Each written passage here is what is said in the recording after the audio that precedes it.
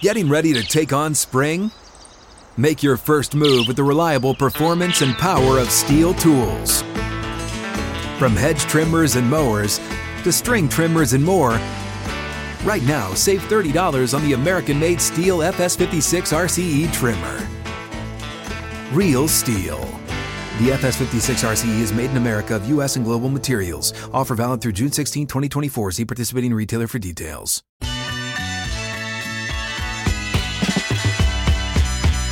Out of the gates and ready to go. Hot Mic with Hutton and Withrow underway from 6th and Peabody on this Tuesday edition.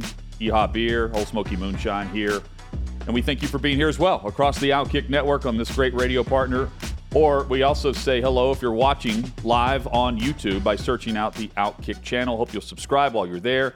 Pound the like button and join Chad in the chat. Chad, jam-packed show. Excellent show coming our way today. Mark Schlereth will be with us in 20 minutes. NFL topics discussion and the nickname Stink, which still sticks with him. That's straight ahead. Skip Holtz will join us, head coach of the Birmingham Stallions, who have gone back-to-back as USFL champions. Great backstory with him as a up-and-coming coach back in the day, trying to get into Notre Dame. Couldn't initially, based on admission issues. Goes to Holy Cross and then makes his way back whenever his father, Lou, became head coach of the Irish. He'll join us later this hour. Plus, John McClain and Trey Wallace. Trey's gearing up for great SEC coverage and more at Outkick.com. Good afternoon.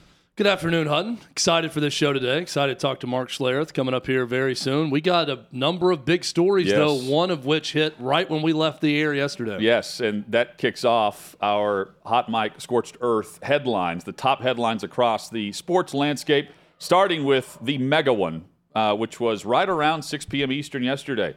Pat Fitzgerald fired as head coach at Northwestern. This coming after they originally suspended him, put him on unpaid leave for 2 weeks during the summer, and then reports came out that the hazing issues, allegations, were confirmed by up to 11 players, not the original 2 that were in the story from the student newspaper, the Daily Northwestern. Beyond that, the allegations of hazing were largely supported by the independent investigation that took place through a firm on behalf of the university. And this goes from what was a 2-week suspension that Fitzgerald agreed to within a matter of hours of this story coming out, he's on the street, no longer employed. Meanwhile, I haven't seen if this is confirmed or not. They didn't confirm this as a university through the statement. But the idea is that David Braun, the defensive coordinator, is going to be the interim head coach, which to me makes no sense if you're going to say that the coaches should have known. Well, he just got there. Well, I think that's the difference, is he just came this offseason. But, I mean, this isn't – he was there for the spring practice and things, right? Yeah, I mean, I get it. I don't know who you're going to – snipe at this point, I agree unless with that it's someone sitting out, not coaching currently. But isn't this? I mean, is the firing justified? Is the question? And I mean, based on what is being confirmed by multiple players that date back to whenever Fitzgerald actually arrived as the head coach, he was named head coach in 2006 until most recently the 2021-22 season. This is the culture based on what these former players are saying, not just some random story brought up by one disgruntled former Northwestern player. Yeah. And the details are very vague because they're not releasing the report. Look, we can get into whether or not he should have been fired and the merits of it, all that. But let's go back to Northwestern University here and their handling of this. Michael Schill butchered this entire operation.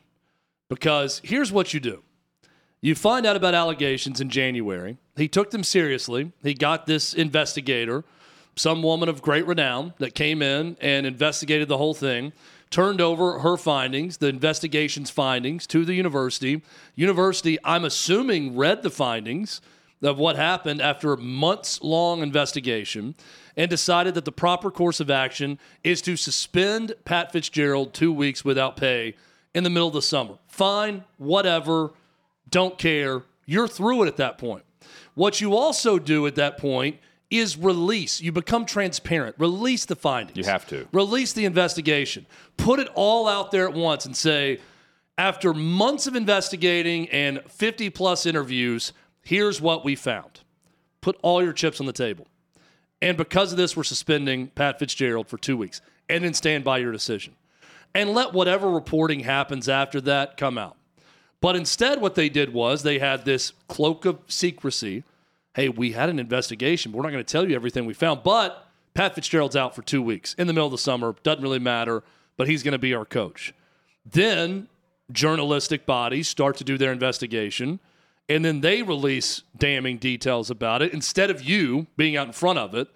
And now suddenly the president of Northwestern University looks like a kicker that's picking up blades of grass off the ground and throwing it in the air to see which way the wind is blowing before making a decision.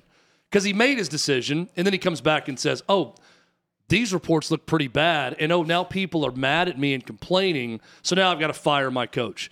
This is a blatant lack of leadership, not from Pat Fitzgerald, but from the university itself. And I get Pat Fitzgerald coming back and saying, I'm a little shocked and confused that I agreed to a 2-week suspension without pay, and we talked about all the findings and everything else, and I'm upfront and honest with them about it, and now all of a sudden I'm fired a few days later. There are some universities that go through athletics first, and there are universities that don't. Northwestern's one of the latter. You know, if this happens at, name your power school football program, what the coach is going to agree to is universally, to me anyway, like this happens at Ohio State, Michigan, Alabama. You can go to all the power conferences. Those coaches are likely still coaching today. Pat Fitzgerald is the definition of Northwestern football, and he's fired. And the president even admitted, like, this decision is not going to be universally accepted or applauded. There are going to be those that vehemently hate this decision. I think he's referring to the players. But the ones that are applauding President Michael Schill today aren't involved in athletics whatsoever. We'll dive further into this. Well, and my issue with the whole thing, though, Hutton, is we'll get into it later. I know he made two decisions. He made both decisions here. Based on he made the decision, then people are now mad at my first decision. Let me reverse course and now fire the coach. I think that's bad leadership. I think if they did the investigation and put money into it, you research that thoroughly, you know what's going on, and you don't allow a student newspaper report to deter you from what you already decided, and you push forward.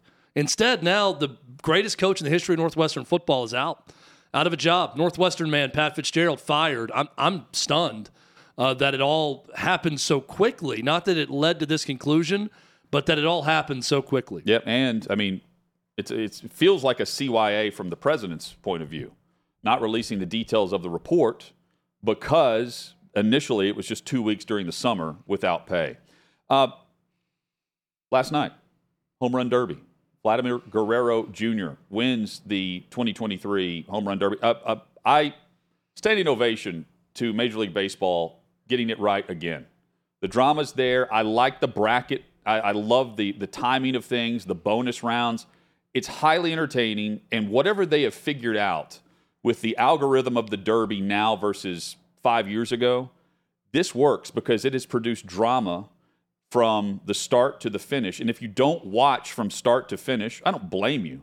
But the final round, the championship rounds of this, are very compelling. And it ends up where these guys are just bombing homers all over the place, tired out, and that produces a championship round where it's coming down to 1, 2, 3 swings, and it did last night again. And I feel like every time they have one of these, I find myself with my eye on something different, some different element of the competition.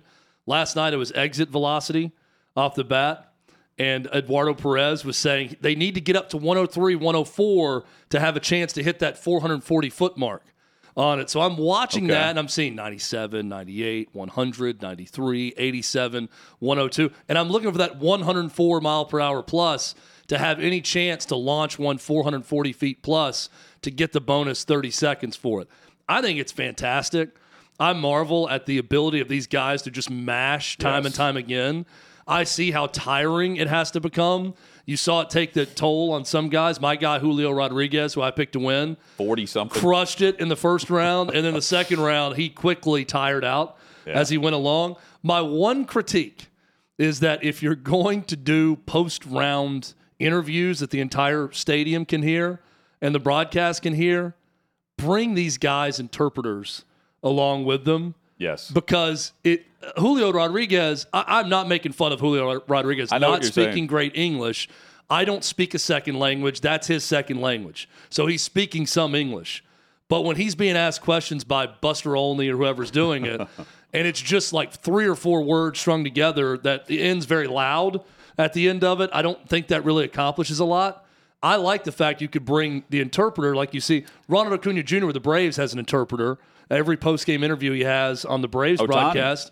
Bring interpreters along to speak to the crowd if you're going to do that. But other than that, I think it's a really well-done event. Yeah, well, to me, it's the highlight versus the All-Star game.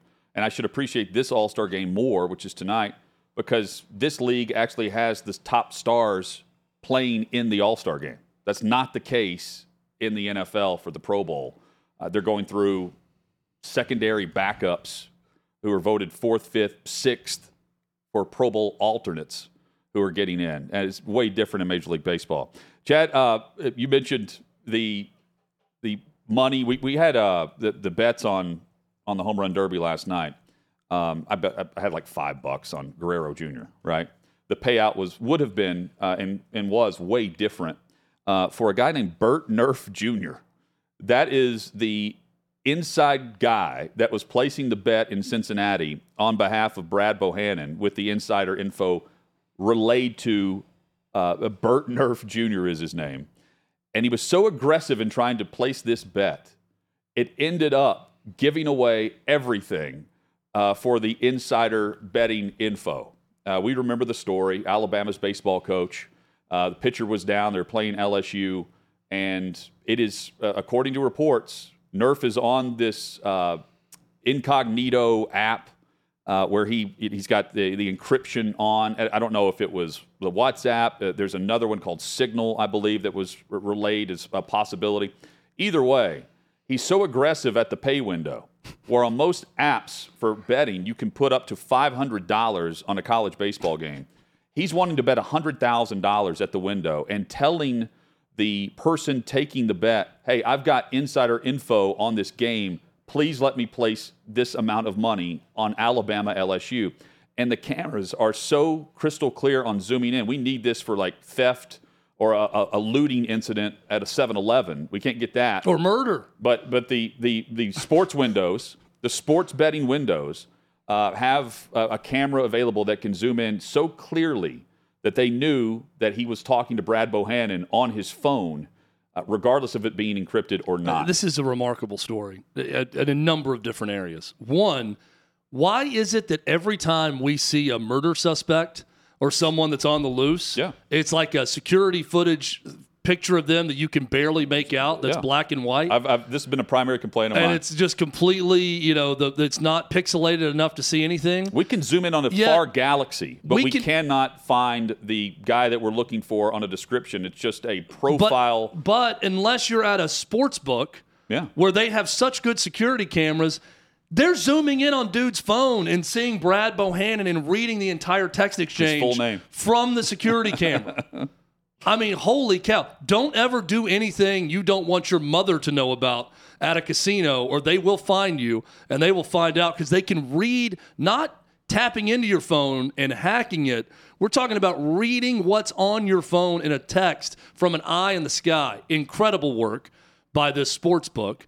Some of the dumbest work ever by Burt Neff Jr., who did this, because if you're going to try to pull something like this off, you don't need to go to the window, and when they deny your $100,000 bet, you can't respond by saying, but I got to place it. I have inside information on this. I'm telling you, I have inside. That is not going to compel the house to then take that money, knowing they're going to lose a lot more money when you're telling them, but I have inside information. This is like a funny sports documentary one day about the idiocy of this guy and what was going on. I can't wait to watch it at some point. But lesson learned, don't do anything with your phone you don't want everyone seeing in a sports book, or they will find you, and they'll be able to zoom in on whatever you're talking about on text. Well, and now a third school is involved with Neff's, back channeling of inside information. The NCAA has launched an inquiry into Xavier on this for Xavier baseball. And the source for this report says, hey, this was as reckless as you could be, bragging that you have inside information to a cashier and then actually having a conversation on your phone that we could read. Yeah, moron. It made it extremely easy just by boasting that the insider info was there. The Major League Baseball trade deadline is coming up August 1st. Reports are starting to heat up that the Angels are considering the trade option for Shohei Ohtani. Ohtani, through a translator, said, it's time to win. I'm thinking about winning more now than ever. He's finishing up a 2-year contract in Los Angeles with the Angels. And if the Angels if they know they're not getting him back, don't they have to deal him to a team that knows they can sign him? And that one comment by Shohei Ohtani about, as the days go on and the seasons go on, my desire to win and play in the playoffs grows stronger. You have to be self-aware here if you're the Angels and know that he's never gone to the playoffs with you. And you currently sit one game under 500 in the AL West. Now is the time to deal him and get something in return and deal him to a contender. This has to happen. And I think it's going to happen. It's also difficult, though, because the team that's going to trade for him has to know they're signing him long-term. It's the Mets, right? Isn't it the Mets? Yes, could be, but also the Mets, they're not going to do it because they suck right now, so he has no chance of winning this year. Well, they could deal with players that don't have no trade clauses, which is only like 3 or 4 on their roster. Yeah, it's going to be tough, but the Mets can definitely sign him long term. Mark Schlereth joins us next on Hot Mic with Hutton and Withrow across the Outkick Network. Stay tuned. What's up, everyone? It's Nick Wright, and I got something exciting to talk to you about today. Angie, your ultimate destination for getting all your jobs done well. Now, Angie isn't just your average home services marketplace. It's a game changer with over 150 million homeowners served and a network of over 200,000 skilled pros. Angie has experience and expertise to tackle any project with ease. Whether you're looking to spruce up your backyard or undergo a major home renovation, Angie's got your back. And their pros are locally based, often running small businesses right in your community. And here's the best part. Angie makes the process seamless. From researching and comparing pros to scheduling services at your convenience. Angie's user-friendly platform puts you in control. So why settle for anything less than perfection when it comes to your home? With Angie, you can trust every project will be completed with the utmost care and professionalism. So get started at Angie.com. That's ANGI, or download the app today to discover why homeowners across the nation are turning to Angie to get all their jobs done well.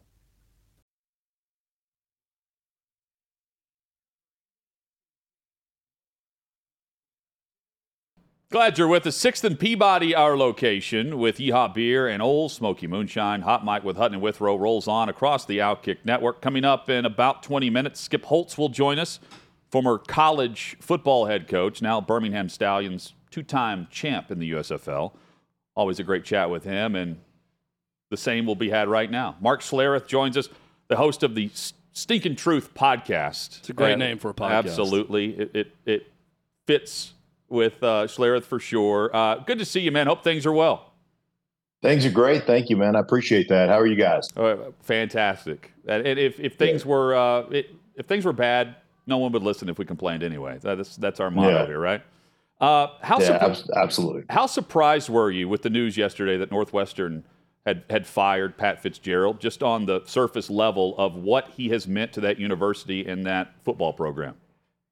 Yeah, I was shocked. And any of us that know, and I can't say that I know him well, but I've been with him in several different situations. I actually sat on a flight from Chicago or Denver to Chicago with him. And he is just the most pleasant and one of the nice guys and one of the great guys in this business. And to not have any evidence suggesting that he knew that was going on, but to fire him based on the fact that you're the head coach and maybe you should know what's going on, seems a little sketchy to me. But I haven't followed it too closely until just obviously recently when I heard he got fired, because, like I said, I've known the guy for quite some time. So very shocked in what he's been able to do in Northwestern, not only as a player, as assistant coach, but 17 years as a head coach. Always creates a competitive football team, always gives his team a chance to win. I just was shocked. I was shocked. Same here. We echoed that yesterday. Just the feel, the vibe behind the scenes with him was way different than what we saw surface level, I guess. And you're great to ask. The eras of hazing are way different in today's game versus in the past. But how easy, how believable is it that the coaches would not have known something was going on behind the scenes? Do you buy that idea that no one knew? I buy the idea that some hazing is going on, and but you don't know the level or the extent of what's going on. And there is a certain sanctuary to the locker room where you don't always want your coaches running through there. That's like at your spot.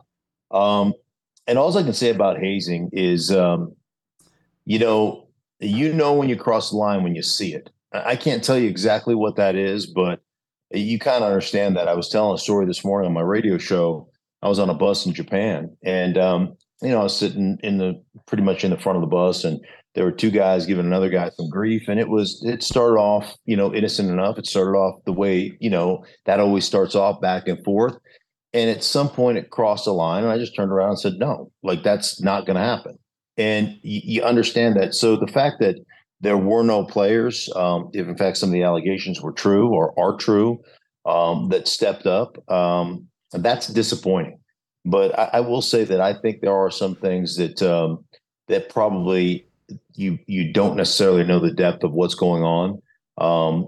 And unfortunately, Pat Fitzgerald is going to be the guy that pays the price. And maybe you should. I don't know what the protocol is. I've never been a head coach. Maybe you should know what's going on. But I also know, like I said, there's a certain sanctuary to areas in your facility, in the locker room. Like coaches are allowed to walk through, but nobody wants the coach to hang out there and talk football. And that's our space, right? Like we don't run up to the coach's office and sit around and have a group chat session while they're working. So. There is that kind of space that normally coaches give their players and allow them to, kind of police themselves. Unfortunately, obviously, on the surface and the stuff that I read, it looks like that, that went way, way, way farther than it ever should. Mark Schlereth with us on Hot Mic with Hutton Whistler. And Mark, you played in an era without social media. And it feels like social media has made everyone more concerned with what other people think and what other people think about them. And I think the thing that bothers me about this story is that social media has done a lot of things that's negative. And one of them is it's weakened leadership. And I see the president of Northwestern that made a decision based on a months-long investigation and then went away from that decision because people on social media were mad, because he talked to a few people that were mad, and then he decides to fire the coach because, well, boy, we're getting a lot of blowback on social media. In the era in which you played, coaches had more of an ability, leaders, owners, whatever it may be, had more of an ability to have autonomy over their own decisions without being concerned about what the outside thought about it. Do you feel like that has shifted a lot over the years? And then this is one story where that's indicative? Yeah, I mean, I don't think there's any question that that you hear there's a very small minority of people that have exceptionally loud voices on social media, and they tend to influence, most of the mainstream. There's the extreme, left, the extreme right, and they're the ones that have all the voices. And somewhere in the middle lies the rest of us who just kind of stay silent or just kind of like monitor what's going on. And unfortunately, a lot of people react to a space in social media that really, in my opinion, isn't real. I mean, it's not. I'm going to post pictures of myself when I'm going to look at my best and look at what I can do. And it's just a bunch of baloney. And, I always advise young players and talk to young players all the time about, just kind of the evils of social media. And bottom line, one of the things I always tell young guys, you know, worry about building your career, not your brand. Like your brand will follow. But unfortunately, there's a lot of young guys that are trying to build brands. And ultimately, their careers fail because they're more concerned about how many likes they get on Instagram and what people are saying about them. I personally find it funny when I kind of roll through my feed and listen to people bitch and moan about stuff I say.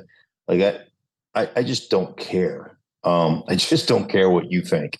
Ultimately, I know I've done the work and I know I've earned the right. So, but it is really interesting, and I understand how influential that can be, especially to young people. I didn't have to put up with that nonsense when I was playing, and I'm probably better off for it. But it's tough to navigate. There's no question. Would your advice to Russell Wilson right now to worry less about his brand and more about his play and his career? Yeah, I mean, Russell's had an exceptional career. We act like, and I find it funny, like everybody's ready to write him off, like, oh, he lost a step and he can't do this and he can't do that, and I think that's a bunch of baloney. I think that he's still exceptionally athletic. He still throws the ball. There is no hindrance to the way he throws the ball. He can still sling it. Ultimately, he was in a very dysfunctional organization, and he was part of that dysfunction. There were Tuesday meetings, players meetings that he ran, that he basically game planned with players, and then he would meet with the coaches on Wednesday, or they would meet together, and the coaches were game planning one thing, and they were trying to amalgamate. I mean, it's the most nonsensical. Like, that's the craziest thing I've ever heard. So, like, I can imagine in my day showing up to one meeting and be like, pound sand. Tuesday's my day off. You guys can kiss my ass. I ain't coming to that. Like, I just, like, that stuff is completely, out of bounds in my opinion. But the bottom line is you don't have leadership in place to stop it. Like, if you're the head coach, you're like, that ain't going to happen. And you can sit on the bench if that's the way you want to approach this. Like, there's got to be strong leadership. Otherwise, guys and culture just go whichever way, they want to go. And so, I look at that, and obviously, Russell has a piece in that, but I blame the organization more than I blame Russell. Like, if you're going to allow somebody to get away with stuff, they're gonna push it as far as they can. So just a lack of leadership, a lack of an adult running that organization, and so there's already been a ton of changes as Sean Payton has walked in. You've hardly heard anything from Russell as far as his branding and his posts and all the different stuff he's done. Sean, the first meeting, he said, I want more anonymous donors. I want to be about the work. I don't want to be about posting the work. And for the most part, you have not seen any Bronco post just about anything. Russell did the day after he left for summer break. He had one post, and I look at it like, talk about being tone deaf. But I think it's made a huge difference here in Denver. And you see a lot of guys that normally you see a lot of stuff. Here's my workout, and here's this, and here's that. Like, you guys win 5 games a year. Who gives a crap? Like, win something, and then let us start talking about you as opposed to you talking about yourselves. Mark Schlereth, our guest on Hot Mic with Hutton and Withrow. Mark, speaking of brands, you're known for being a great football player, great football analyst, and the nickname Stink, which is a part. I mean, you're playing into that on your podcast, the Stinky Truth podcast. Did the name come from Anchorage, Alaska, where the Alaskan natives were known for burying fish heads? They were called stink heads, I think. Or was it because did it also pick up whenever you would pee your pants? If you had to go during a game, you would just go and not wait until to go to the sidelines. When did you actually say, you know what, I'm going to play into this nickname because everyone else is going with it too? Right. Well, it initially started as Stink Head, and then there was a fateful night in August when we used to play in preseason games, the Right, starters, yeah. and two-a-days. so and we had the third preseason game. You played into the third quarter, and so I played in the third quarter, and man, I really had a pee, and it's like the fourth quarter, and the guys are all the guys, because it was the youngest member of the Hogs. So like Russ and Jeff Bostic and Joe Jacoby are like, just go in the locker room. I go, I can't. I'm just gonna, I'm gonna piss on the bench. And they're like, no, that's and I go, nah, it'll be fine. But I had to be the first guy in relief, so I was both guards. I backed up both guards and center. And I kid you not, man, I got done like relieving myself, completely emptied my bladder on the bench. It's like draining out of my pants onto the bench. And sure enough, backup quarterback, somebody gets hurt, and I got to go in and take a couple of warm-up snaps. And needless to say, that was the time I went from stink head just to stink. And I've been stink ever since. So would you, this seems out of necessity as with the way I'm taking it the first time. Did it become like just because you gained an advantage on someone trying to get past you? No, it didn't. There was no advantage to it. So it never happened on purpose? Well, no, it did happen Forced, on purpose sometimes. If I had to go, I would just go. It just didn't really bother me at that point. You're sweaty and you're wet, and like I figured I was miserable anyhow. So, I would occasionally relieve myself during games. Three-time Super Bowl champ Mark Schlereth with us. Final minute or so here, Mark. Most satisfying Super Bowl victory was the one in Washington or one of the two in Denver? It was the second one. My second one, Super Bowl 32 in Denver. And listen, as a player growing up, when I grew up, like watching games and being a fan of football, I loved the Steelers. I rooted for them as a kid, and they were really the reason that I wanted to be an NFL player. And so you knew the history of the league. So I knew the history of the Broncos and John Elway and 3 Super Bowls they had been to under John Elway before that, where they got shellacked on all those. And, going out there to the Green Bay Packers were, at the opening of the week, we're 13-point underdogs. At kickoff, I think we're 11.5-point underdogs. I knew that history. And it was important. It was important to us to help John win a Super Bowl and kind of get that monkey off his back. So, I always say this: the 2 Super Bowls I was favored in, the Washington Super Bowl 26, and then Denver Super Bowl 33. We were like 8-point favorites in both of those games. That was the end of those games was more relief than anything else. Like, thank goodness we didn't screw that up, because we were a way better team. Super Bowl 32 was euphoria. Like nobody in that, nobody expected us to win except us. And so that was a euphoric feeling. And it was that was by far, emotionally, that was the best one. And that was the funnest one. Check out the Stinking Truth podcast. Mark Schlereth has been our guest. You can find the link. We'll retweet it, but also just by searching his name on social media, that's how you can follow him and get the link when the podcast arrives for each episode. Mark, thank you so much, man. Great insight, and hopefully we can do this again soon. Yeah, anytime. My pleasure. You guys take care. There's Stink. Mark Schlereth has been our guest. Sometimes you got to go. You just got to go. I wouldn't be able to do that. I mean, unless it was just... I think once it starts, it probably feels really nice. Yeah, but it sounds like if he just had to go, you could hold it, but you could also just pee your pants. It sounds like then he it just go. became a thing. Then he decided it was not a necessity. It's like, I kind of need to go, so might as well. Yeah. Some of the defensive linemen would certainly take issue with it. You better believe the quarterbacks would if you had to play center. That was the worst spot. Coming up, a lot of discussion on more football with Skip Holtz, 2-time champ in the USFL.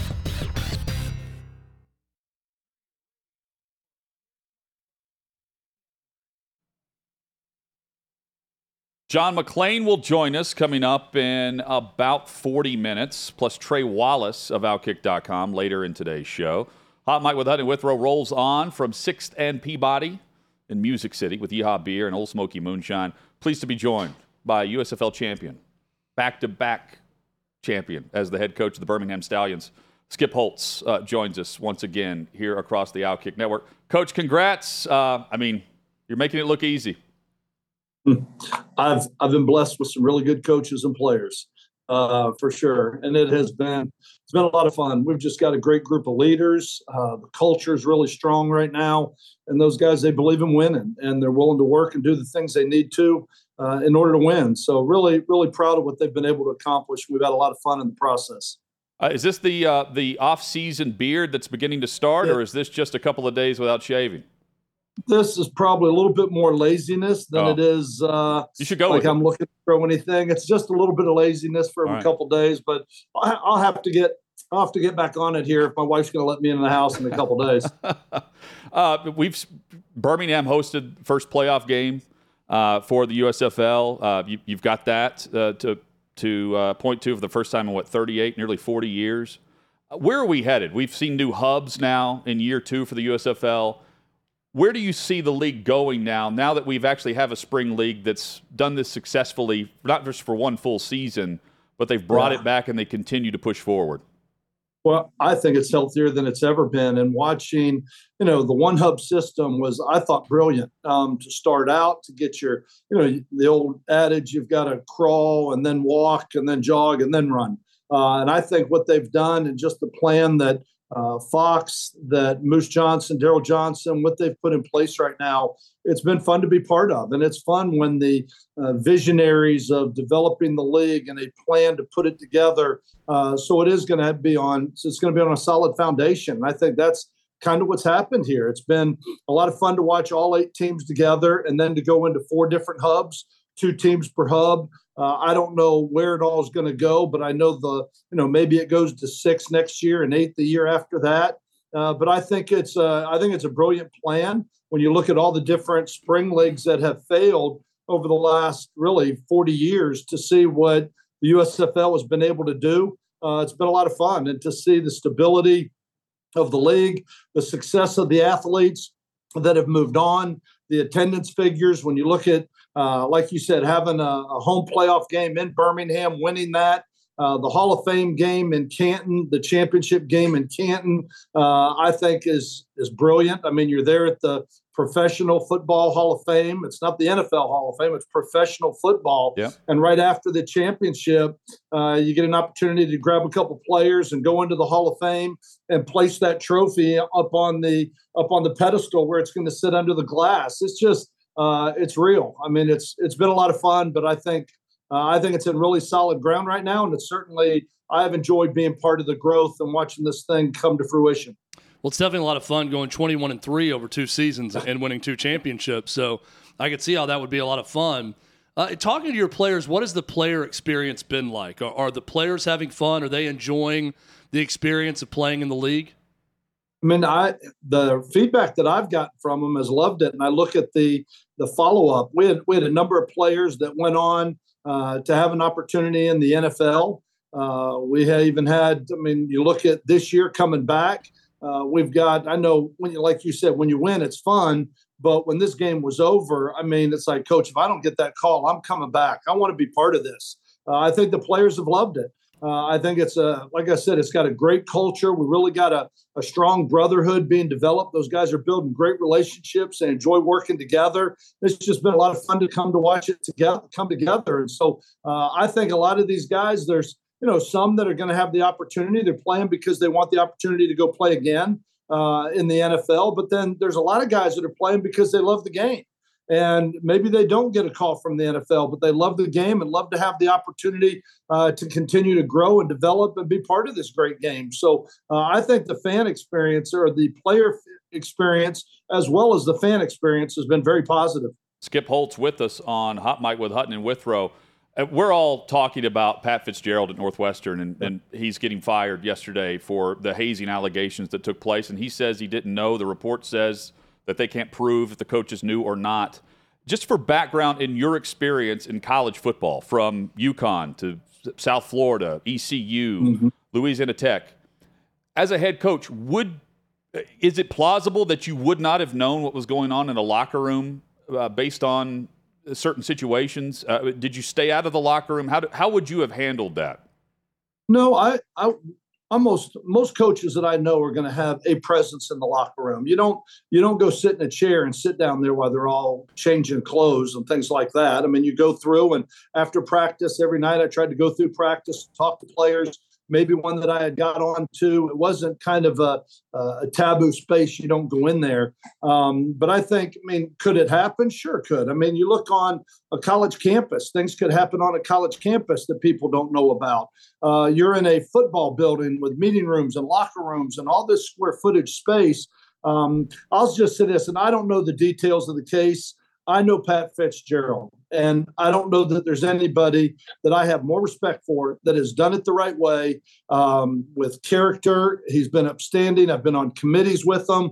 I think he's good for the game. I think he's an honorable man. And I don't know if there's anybody in coaching I have more respect for than him. I just don't know all the details in it, but I know they did the internal investigation from an independent resource that is what I've read. That went on for 6 months, and they found that he had no wrongdoing or didn't do anything in it. So I don't know all the details in the case, but I do know that I would put Pat Fitzgerald as a head football coach. I think that man is a good man that's going to do things the right way, that he's not going to turn a blind eye, is what I believe. Yeah, we were stunned yesterday when the news came out that they had let him go, simply because he is the face of that program. He is Mr. Northwestern football.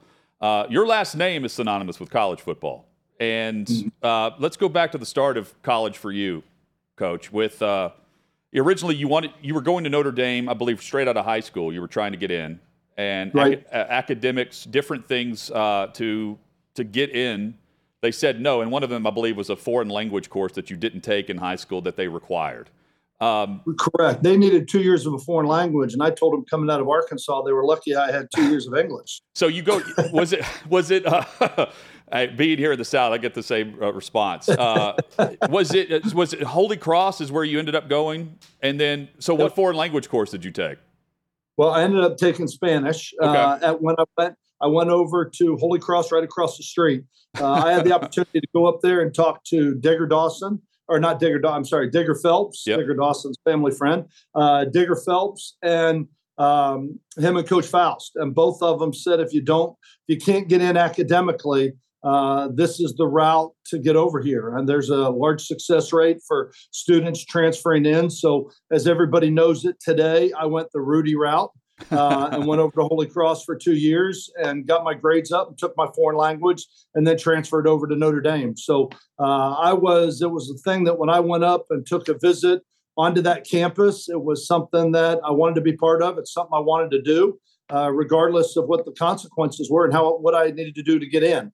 And so since I didn't have 2 years of foreign language, I had to go to Holy Cross for 2 years and take those. But it certainly was one of the more rewarding things that I did. I had a great experience, graduated from Holy Cross Junior College at that time. It's now a 4-year school, but transferred over to Notre Dame and then had a great experience there at Notre Dame. And then Faust had resigned, I believe, and your dad, Coach Lou Holtz, took over as the head coach, and you were able to walk on at that point. Yes. Did you know then you were going to get into coaching just based on the college experience?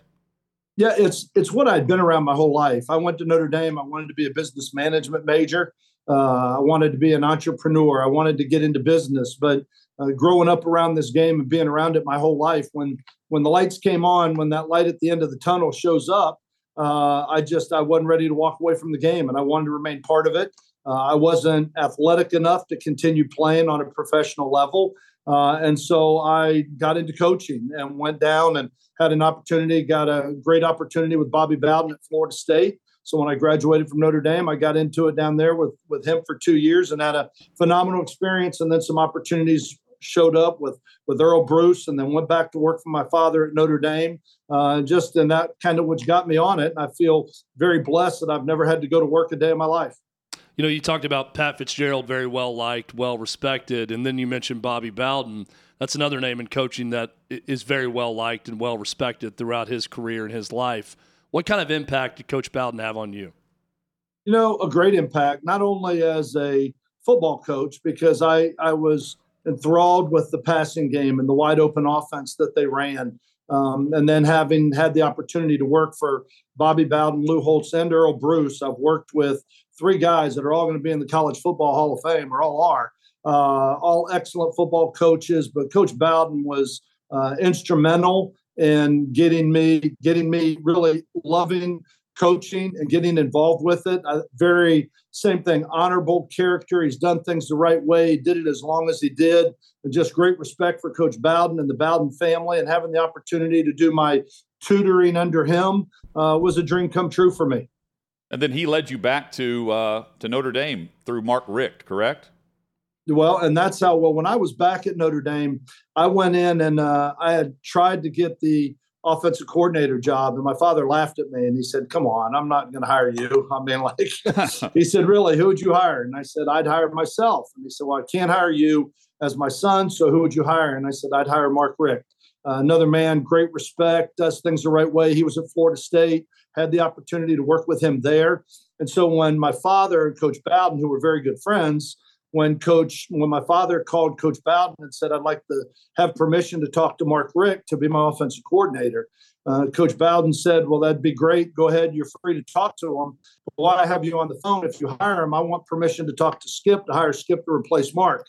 And that is when the whole thing, I think, at that point, my father said it was probably more important that he stay married than it was that he go to Florida State to hire an offensive coordinator. And that's how I became the offensive coordinator at Notre Dame. And again, great experience, great place for me. Just loved having the opportunity to be at the school that I graduated from, but also loved having the opportunity to coach with my father. And there aren't a lot of people that after 18 years of growing up in the same household with your parents, you get that open opportunity to go back and work for your father. And those are years that I'm going to cherish, not only back at Notre Dame, but at South Carolina as well when we were together. Coach Skip Holtz has been our guest. Speaking of young coaches, USFL is a great opportunity for graduate assistants or, just positional coaches that have a chance to potentially go in and call plays and get that experience in the USFL. Talking to Ray Horton recently with his son and what he did as defensive coordinator. Good example. Exactly. And there are some college coaches who are blocking that from happening, which is ridiculous.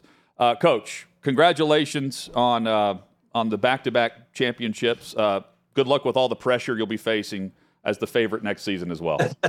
Well, that showed up when we got off the plane and got on the bus to go to the parade. That's all. Nobody wanted it. They weren't chanting back to back. They were chanting three-peat. Yeah. It was like, we just got off the plane. Let us have 24 hours to at least celebrate this one. And, like I said, it's been a lot of fun. There's great coaches in this league. There's great players. I've probably been more impressed with the level of play and the quality of athlete that's running around in the USFL than I thought I would be. I've really been impressed with the level of play and the coaches. And it's been an unbelievable experience to see the way the fans are buying in, to see the way the league is received right now, to see the product on the field and see the stability with Fox behind it has been it's been awesome to be part of it. I think spring football is here to stay, and I don't think the USFL is going anywhere. Yeah, well, we agree. We've had a great experience with it behind the scenes through Outkick and Fox. Congrats again, Coach. We'll catch up soon, hopefully. I look forward to it. Thanks, guys. Appreciate you having me. Always enjoy a conversation with Skip Holtz. 4-0 in the playoffs and 21-3. Not bad. Is the record over the two seasons for Birmingham. Chad, coming up, you believe the president at Northwestern made a huge mistake based on the details and the handling of those details at Northwestern, and I think it goes and dives into the details that have not been released because they're not going to allow the independent report to get out unless their reporters are going to dig it up. I'm curious where you're going with it because I've got my thoughts on Pat Fitzgerald actually, I believe, gets off easy or easier, especially with the timing of his firing. That's next on Hot Mic.